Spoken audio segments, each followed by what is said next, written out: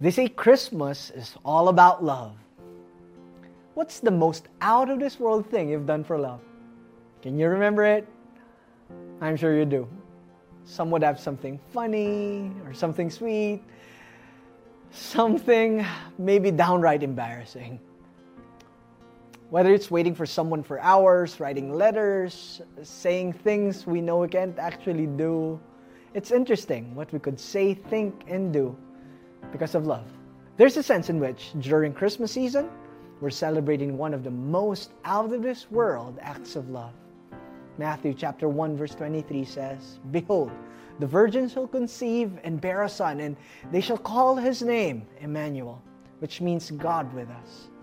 That the God of the universe, because of love, would break into time and space to be physically with his people. That the Creator would be with his creation as a baby in a manger. That the infinite would live with the finite as flesh and bones, and would eventually be hung on the cross and rise from the grave. Yes, that's love. So Christmas truly is about love, a love so powerful, He chose to be with us. And as we celebrate this season, I hope we take time to think about this love, accept this love, and live out this love.